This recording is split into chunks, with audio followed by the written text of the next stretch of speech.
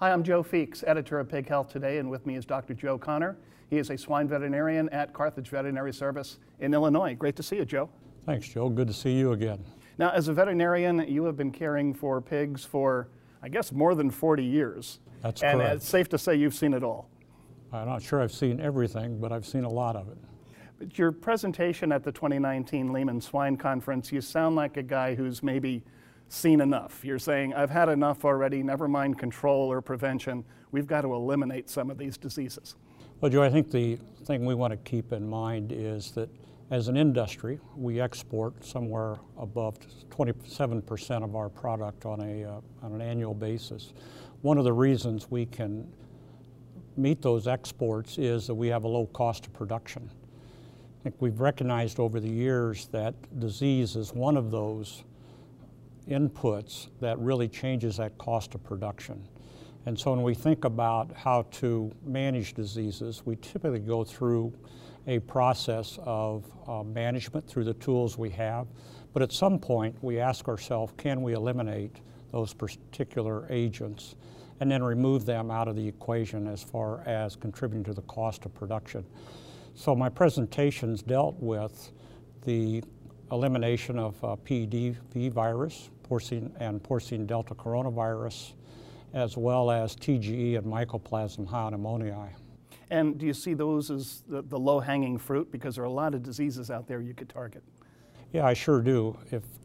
When we look at the databases and we remember that PEDV and then porcine delta coronavirus were introduced in 2013 and early 2014, our databases today would clearly say that the prevalence of both of those viruses have decreased considerably and are now at a point where we should consider elimination.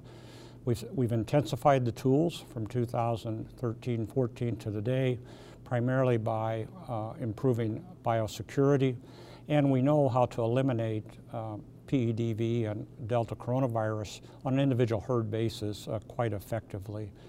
Mycoplasma pneumoniae is a little bit different in that that's a disease that's been within the industry for years and years, but in the last 10 years, similarly, we've recognized that it has a higher cost than we thought previously. And we've also recognized that when it is with co-infections such as PRS and swine influenza, that cost goes up dramatically. So as you think through that, you would say, well, we're having difficulty eliminating PRS. We're having some difficulty in managing influenza. So if we can remove Mycoplasma pneumoniae out of the equation, we can also lower our cost of production and improve productivity. So how do you get started with this? Because you've rattled off several different diseases, and then of course there is PRRS and swine flu and so many others. If a producer says, yeah, Dr. Connor is right, we should be eliminating TGE, we should be eliminating Mycoplasma, how do they get started? Yeah, so if you look back, and about a year ago I gave a presentation just summarizing all of the diseases or pathogens that we've eliminated out of our industry over the last 40 years. And that list is actually quite long. And they all start with really individual herd elimination, and then success in the individual herd and adjustments to programs that are more cost effective. Then it moves generally to an area, and then to a region, and then national as the last part of the elimination program. So it's always driven, Joe, by what tools we have available, what the risks are that that pathogen will re-enter the pig population, and then what success we've had in those elimination programs. And that's what our veterinary community has been tremendously successful in. They've been able to identify these low-hanging fruits, modified the tools that will be cost effective, and then push forward with the producers to be successful. But if I'm a producer, I mean, you talked about the risk of reinfection. Eliminating Mycoplasma, for example, is going to require considerable time, labor, and also investment. What sort of assurances do they have that this bug won't come back to haunt their herd? Yeah, Mycoplasma pneumoniae is actually interesting because for years we have thought that aerosol transmission, particularly in pig dense areas, was always going to be the way that we reinfected herds. A study that Yeski and others were involved in 2+ years ago showed that actually we can have closeouts remain negative to Mycoplasma pneumoniae even in pig-dense areas. So we really took that risk factor out of the equation. Now, there's always some unknowns, and if we think about Mycoplasma pneumoniae, we had some herds in 2019 that were infected that we have not found the source of the introduction of that pathogen to those populations. So producers are always going to have that question. Can you guarantee zero risk of recontamination? The answer is generally no.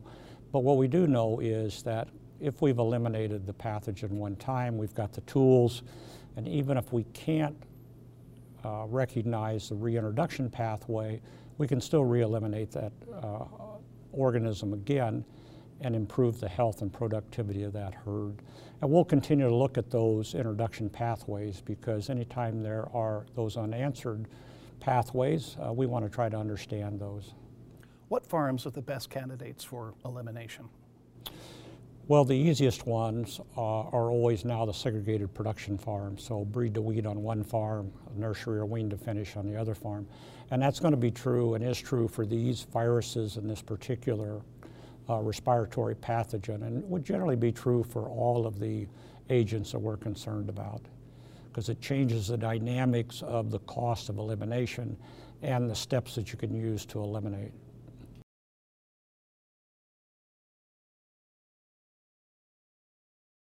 Now, biosecurity has to be a big part of any kind of elimination, or for that matter, a control program. But it's one of those topics where you bring it up to producers and it may sound easy, but then they might glaze over after a while. What have you learned about biosecurity? What can we do to make it even better? Well, I think a good example, Joe, would be a TGE. We talked about it in terms of part of the elimination nationally. In actuality, the number of cases of TGE has gone almost to zero with the increase in biosecurity. And what PED revigorated us was that there are steps and practical steps that we need to understand to intensify biosecurity so that we have both bioexclusion and biocontainment. So from 2014, the industry has aggressively moved in strategies that would increase the biosecurity at the individual site, and particularly in transport, where we know is a common method for us to move particularly viruses and bacteria.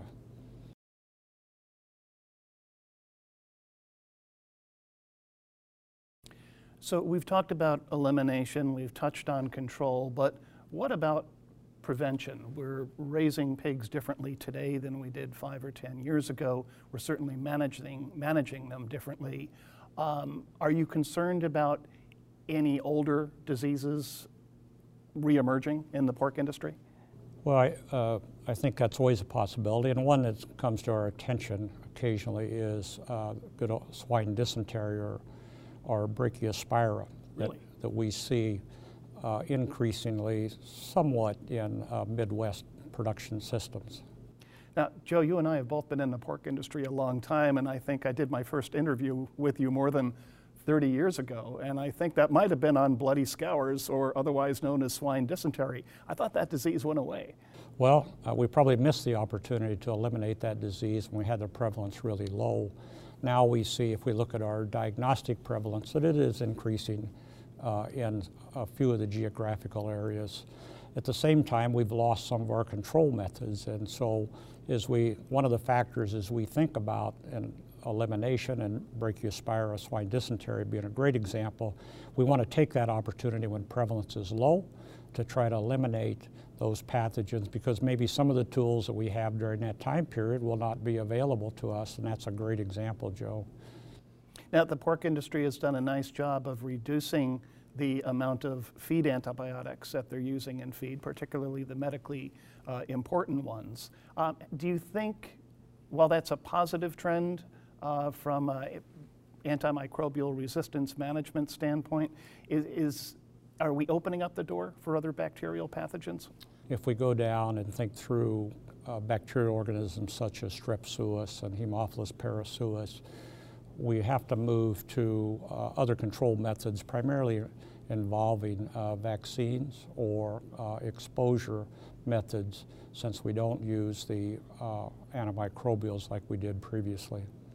Now, we've talked a lot about bacterial pathogens today, but viruses obviously get a lot of attention, particularly for the possibility of them being transmitted through feed. What are you telling your producers these days?